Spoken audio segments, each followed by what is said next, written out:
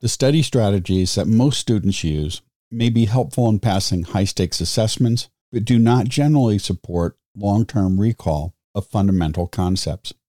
In this episode, we discuss a new resource designed to help students develop more efficient study strategies and improve their metacognitive and self-regulatory skills.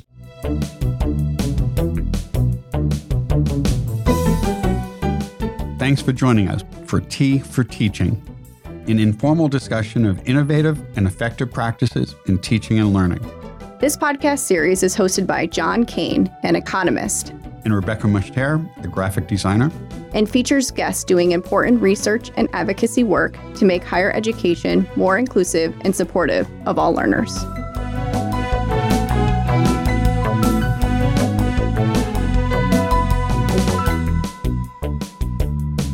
Our guests today are Regan Gurung and John Dunlosky.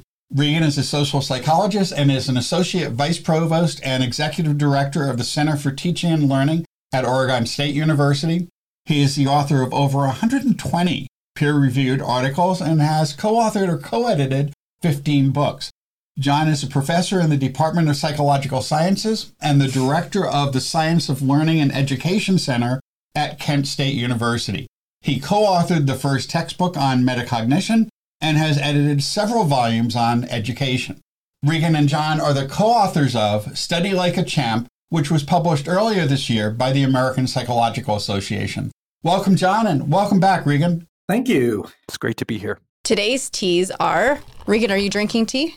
Just water, because it is a scorcher here in Oregon, so water and lots of it. Hydration's important. How about you, John? No tea for me for about 5 years. I used to really be addicted to oolong, and now I've gone full espresso. Water for me today, too. A little bit late for espresso on the East Coast. And I have an Irish breakfast tea today. Oh, John, you're really pumping up the caffeine today. Also on the East Coast. My day started at 5:30 this morning, and it's going to be going really late. We're in the midst of grading here. We're recording this a little bit earlier than it will be released. So we've invited you here today to discuss Study Like a Champ. What prompted you to create this book? So both of us have been teaching for a long time. Both of us do research on teaching and learning. And I think both of us really like taking stuff from the lab and testing it in the classroom. And I think as passionate teachers, we noticed that we knew the stuff. We knew what students should be doing. We told our students what they should be doing. We even tried to design our classes in that way, but clearly we needed to do more of it. And the impetus behind this book was, let's put these expert tips in the hands of students everywhere. We didn't want it to be just those students who had teachers like us who talked about studying. We want it to be in student hands. And that's where it came from, specifically driven by the fact that even though there's some really neat stuff out there on learning, very little of that, if any, is written to the student. And that's something right from the get-go when John and I first talked, we agreed that this would be in a voice that would speak directly to students. Absolutely. In fact, I think that was the main impetus because of all the wonderful books and volumes out there on learning sciences. And just too many of them, I think, appropriately so, written for teachers. And often they tend to be a little bit fact listing because of that. In other words, I'm going to tell teachers everything there is to know about learning, which could be overwhelming. And what Regan and I wanted to do is kind of find the most effective and best little snapshots of the learning sciences to share with students, the things that we think will move the needle the quickest, so to speak. So by no means do we tell students everything there is to know about the learning sciences, but we hope we tell them the best stories to get you back onto the learning track, so to speak. So you begin your book by discussing a variety of widely believed learning myths. Can you talk about a couple of these myths? Sure. One of the biggest, and I really don't think this holds true for college students, but K through 12 definitely, is just the myth of learning styles. So we all have learning preferences. I certainly have preferences. I wish my instructors would sing to me all the time and do my learning through music. It's just that's not going to help me learn calculus and so forth, where really hard work needs to be done. So it's natural to accept a myth like that because it makes everyone feel good. It really can also undermine learning because it makes us want to do things that are more aligned with our preferences, but sometimes misaligned with most effective practices. So that's kind of one learning myth, which I hope in 10 years, if we were to have this discussion again, it would not come up because it was completely dispelled. But there are a variety of others too that I think can undermine student success too. And I think something else that we really tried to put ourselves in student shoes, and we built on what our students said to us. And another one I wanted to highlight in response to that question is, so often I think our students think that learning is up to us. If they have a good teacher, they learn. If they have a bad teacher, they won't learn. And undoubtedly, teacher effectiveness is important, but it's also up to the student. The student has to do something. The student has to take accountability. And earlier on in chapter 1, we show that at least half of the variance, half of the accountability for learning is in the student hands. Teachers are also responsible, but really if a student isn't doing their bit, then learning's not going to happen. And now, once you are ready to do your bit, well, the rest of the book tells you what to do. But you've got to realize that don't just sit back and go, come on, teacher, teach, do your magic. We all like doing our magic, but we can do all the magic in the world if you are not joining us in this adventure. And I'm thinking adventure a lot because Zelda's Tears of the Kingdom just got released recently. And my household seems to be quite into it. So yeah, join us on the adventure. Absolutely. Let me just jump in with one other learning myth that really gets me. And it literally gets me because I fall prey to the same thing. That's if you're struggling, you're not learning because it's frustrating. And I often try to pick up new skills. I'm teaching myself to play the guitar now, and I struggle and I get frustrated. I want to throw my guitar down because things aren't happening. And I have to remind myself that sometimes it's the struggling when you're doing the most learning. And if we could allow students to realize that if you're not struggling, you actually may not be learning, and that you should embrace the challenges, the hurdles that are in front of you. And it turns out some of those hurdles are embracing the most effective learning techniques, which produce struggles in learning, but yet also produce the best long-term outcomes. Whereas other ways to prepare for classes and so forth, the way I'd like to teach myself to play guitar makes it seem very easy, but then there's really no progress being made. And if there's any myth that I could really want to undermine, that would be a major one, that sometimes struggling is a good thing. Not all the time. And it's up to the students and the instructors to figure out, is this a good struggle or bad struggle, and how to correct that. Those times when we try to give students desirable difficulties, they often find those to be somewhat undesirable. And I often get comments in my course evaluations that he's making us learn it ourselves. And my response is always, well, I can't really learn it for you. I can give you the tools. I can give you resources. I can help you learn this material, but ultimately you have to do the learning. Going back just a little bit to your comment, John, about learning styles, I had a discussion in an online class, which is mostly upper level students. And about 3/4 of the students in my class were very strongly convinced of that myth of learning styles. So it hasn't gone away. We hope it may, but it is very pervasive, certainly in K through 12, where they're regularly testing it. But some of the students have mentioned that they've been tested here at the college in some of their classes.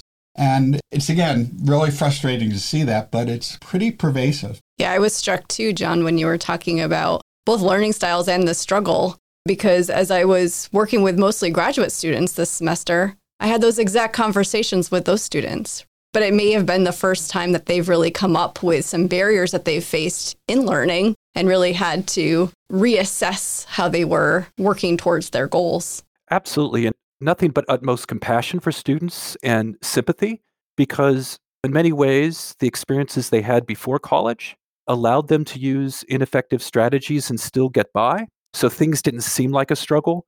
The difficulty now, the first time then you hit a struggle, when you really have to change strategies or techniques, you may not realize what to do. It might seem frustrating and overwhelming, when in fact, now's the time when the real learning begins. Yeah, and I think sometimes when the subject matter is new, as well as the strategies are new, students can immediately feel a little cognitive overload. Absolutely. And part of that, I think, may be related to how they're often taught throughout their whole career. In general, much of the advice they get in elementary and secondary schools, and sometimes in college, encourages them to adopt strategies that may not be that effective. Often people still use high-stakes exams, and people don't do a lot of interleave practice or space practice, which are things you talk about really nicely in your book. And the incentive structure for students is perhaps to favor things that align well with short-term recall without that longer-term learning. And your book can help if we can get students doing this, but it seems to me like we also have to do a bit more work in getting faculty to adopt some techniques that may encourage students to use techniques that are more effective. Might this be something we could build into our classes a little bit? Well, actually, to riff off a couple of different things you said, John, I think there are two things going on here. One is a lot of the issues that we run into with our students are actually pretty easy to pinpoint, and that is high school. And when I say high school, I'm not saying, oh, high school teachers. I'm saying the whole high school environment. One of my favorite examples is the syllabus. Many of us college and university faculty complain that students don't read the syllabus. And I had a great conversation with my 17-year-old. I was talking about the syllabus, and he said, yeah, the syllabus is useless. I said, excuse me? And he said, here's what we do with the syllabus. We spend a whole day reading through every word on the syllabus, but the syllabus is not really designed to help us learn. And I looked at his syllabus, and sure enough, the syllabi he had didn't really map on to the best practices that many of us listening employ. And I could completely see why he had that whole, I'm not going to read the syllabus when I get to college. And I said, and of course, he will now. But it was a great conversation where I really got to see the mindset. And I think that's just one example where a lot of this happened, where it's like, let's see, what have they just been used to? Then add on top of that how learning changed during remote learning. That's another whole mix to the whole issue. And then add one more, the misinterpretation of, I think, learning styles. Before we started this call, we were joking about the fact that our book is now in an audio version.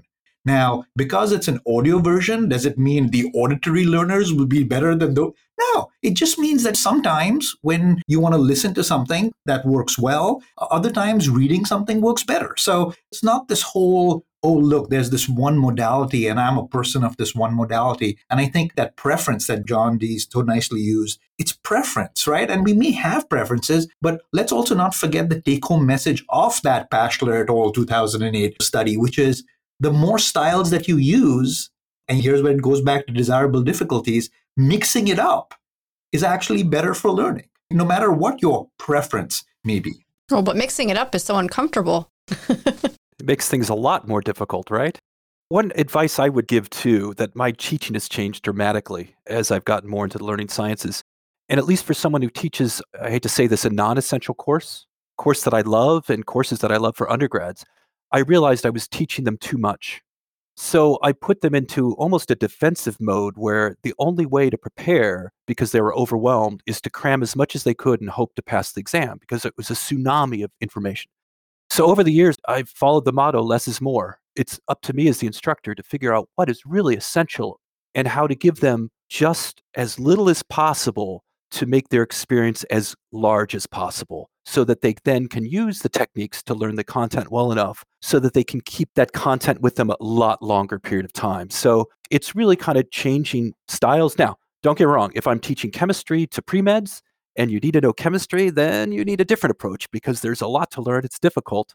And aspects of our book really focus on how to meet those challenges too. And I think students, just like instructors, need to pick and choose where they want their battles. You don't have to ace everything as a student, but decide what you really want to do well at, and then use the most effective practices to nail it as you work forward toward a long career and lifelong learning. One of the things you include early in your book is a list of what research finds to be effective and what research finds to be ineffective side by side, which for faculty use could be really helpful, except for some degree of similarity between those two lists. Could you just talk a little bit about that? I like to think about it, as much as I've not talked about it like this, as more or less effective versus effective and ineffective.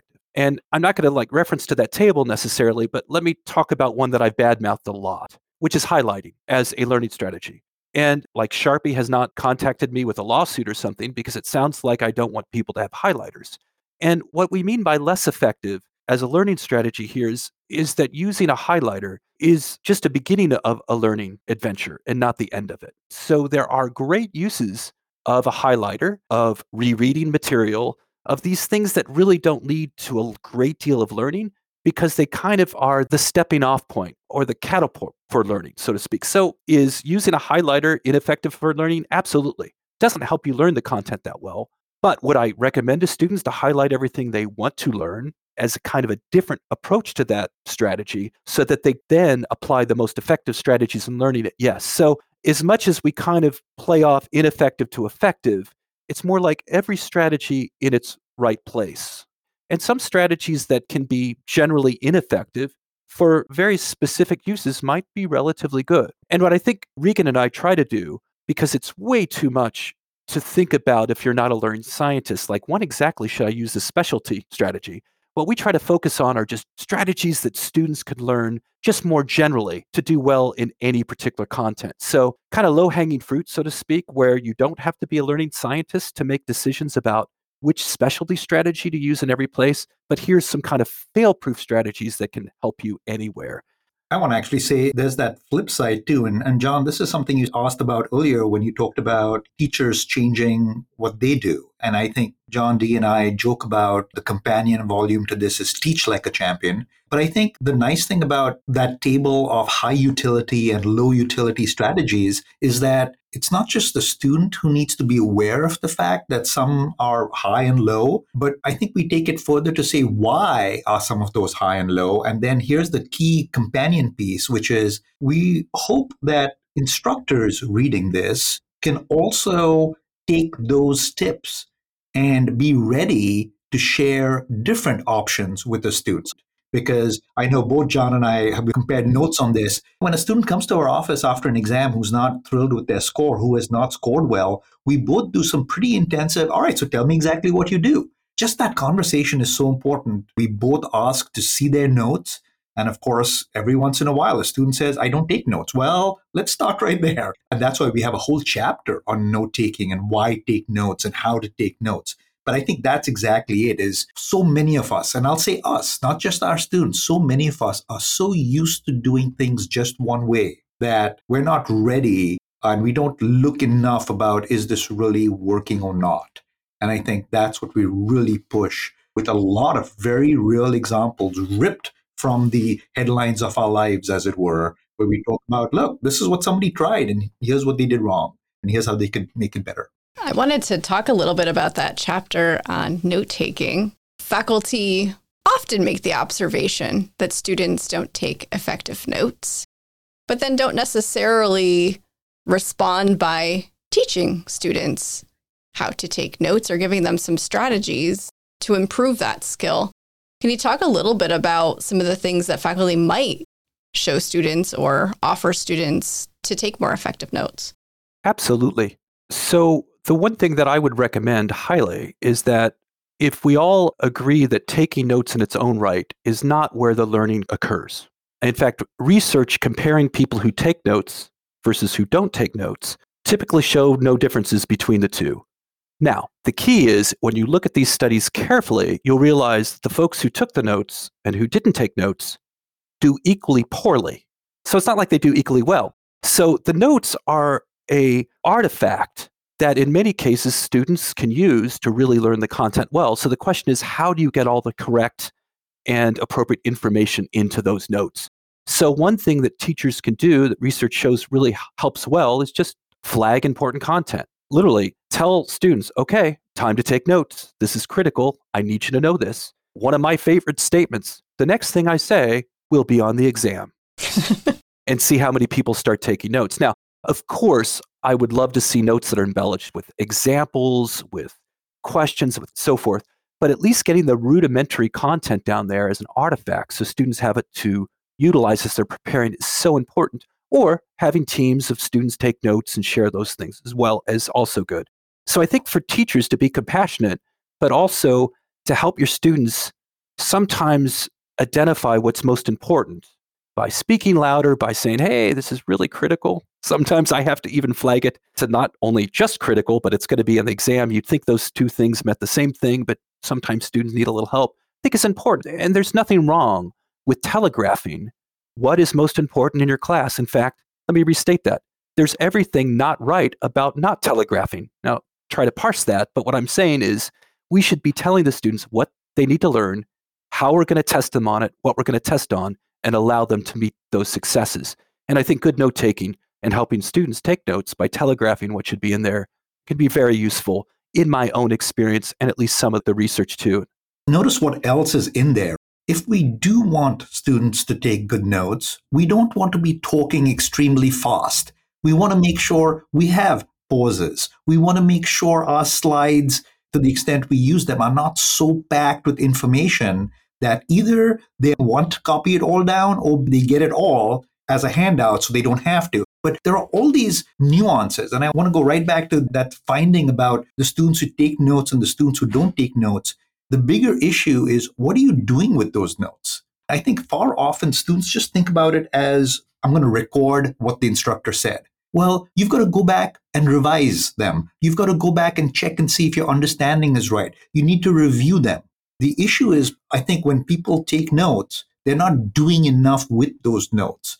And there are ways where we can talk about how to take better notes and than not. When I teach 100 or intro level classes, every once in a while, I will stop, and I do this during the first week. I will stop and I'll say, all right, here's a reality check. If you took good notes, you should have the following.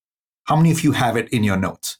And I do that a couple of different times that first week or the first 2 weeks to get into that habit of, you should be taking notes, you should be doing something about it. I also want to say something that didn't make it into that chapter on note taking, but it's gone up another shot because I've seen this so often in the last year and a half or 2 years, students taking photographs of the slides.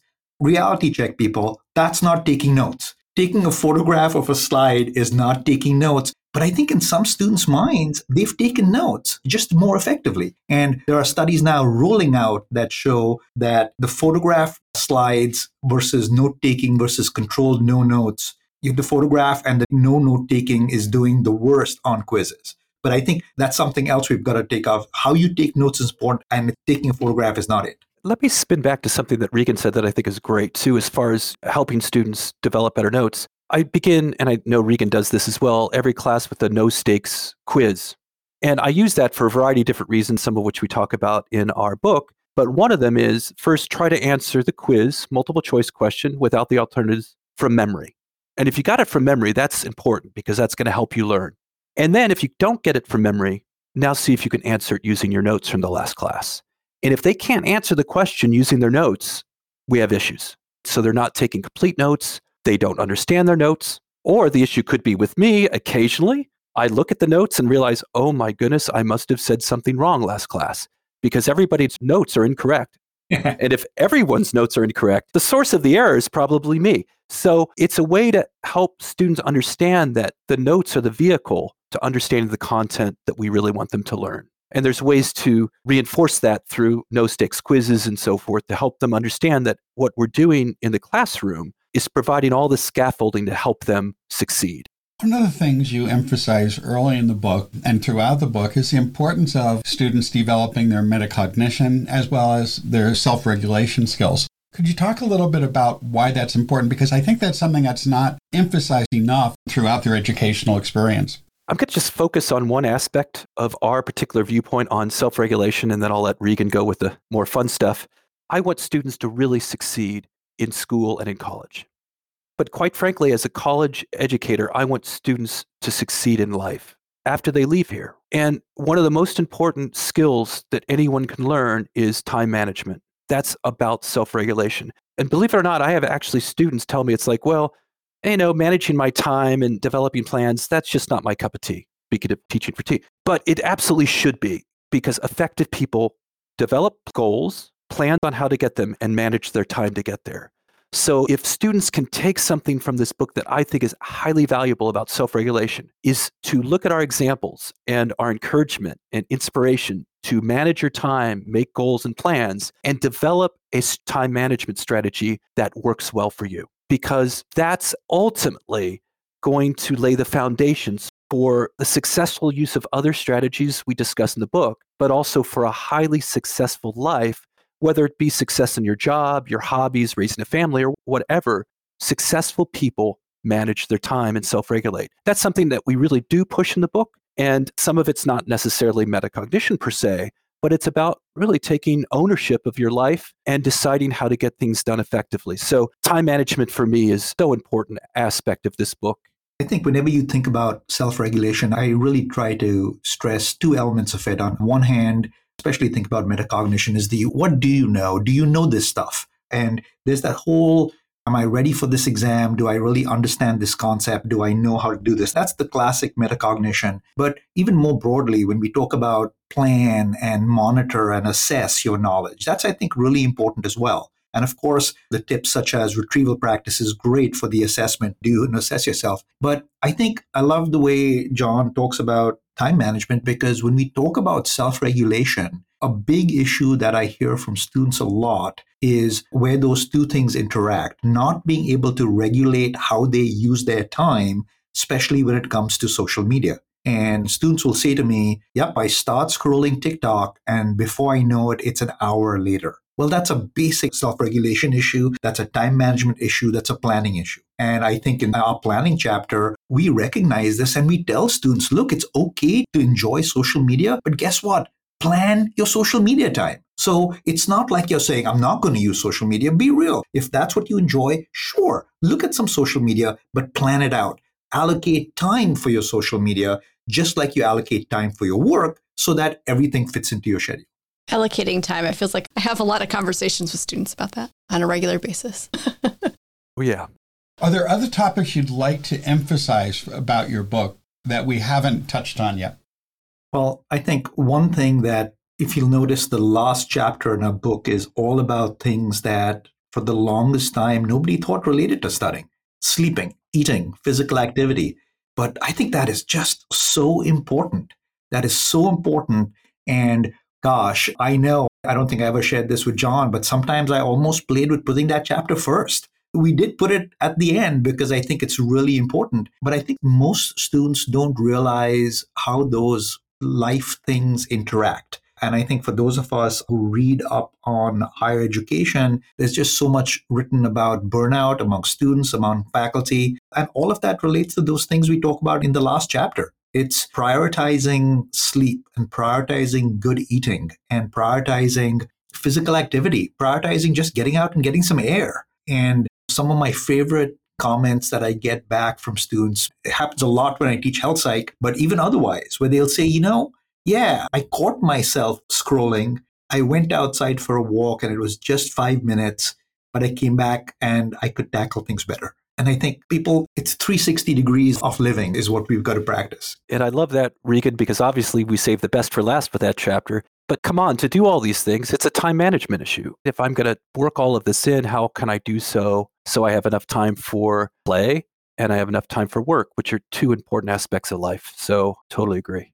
Well, we always wrap up by asking, what's next? Wow, that's a big question. And what's next, I would say for me, the strategies that I think are most effective, that work the best, unfortunately have also been investigated the least because they're difficult to investigate. They involve multiple sessions for students to engage in the same material and so forth. So as someone who was kind of born and raised in the laboratory, either my own lab or the laboratory of the classroom, what I'd love to see is just much more evidence-based research focused on further understanding not only what works best, but how students can engage in the best practice in the most efficient way. So it's balancing both an understanding of wanting students to obtain their learning objectives, but also understanding that they want to do so effectively and efficiently, because there's so many aspects to life beyond just school. So I'm always going to say more research, although I could totally understand someone say more application too. But I'm going to go, what's next is some more research on all these really effective techniques and how to use them more effectively.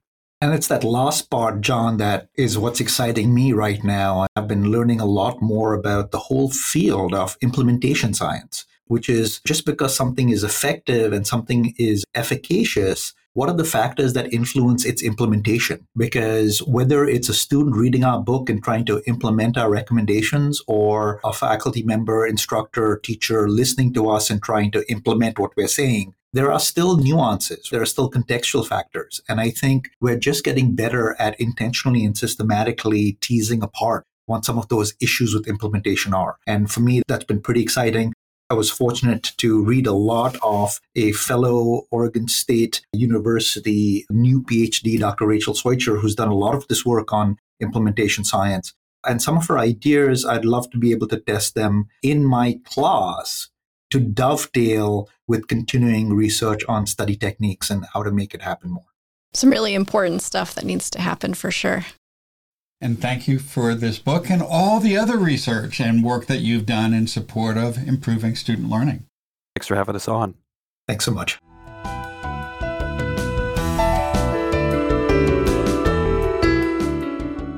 If you've enjoyed this podcast, please subscribe and leave a review on iTunes or your favorite podcast service. To continue the conversation, join us on our T for Teaching Facebook page. You can find show notes, transcripts, and other materials on tforteaching.com. Music by Michael Gary Brewer.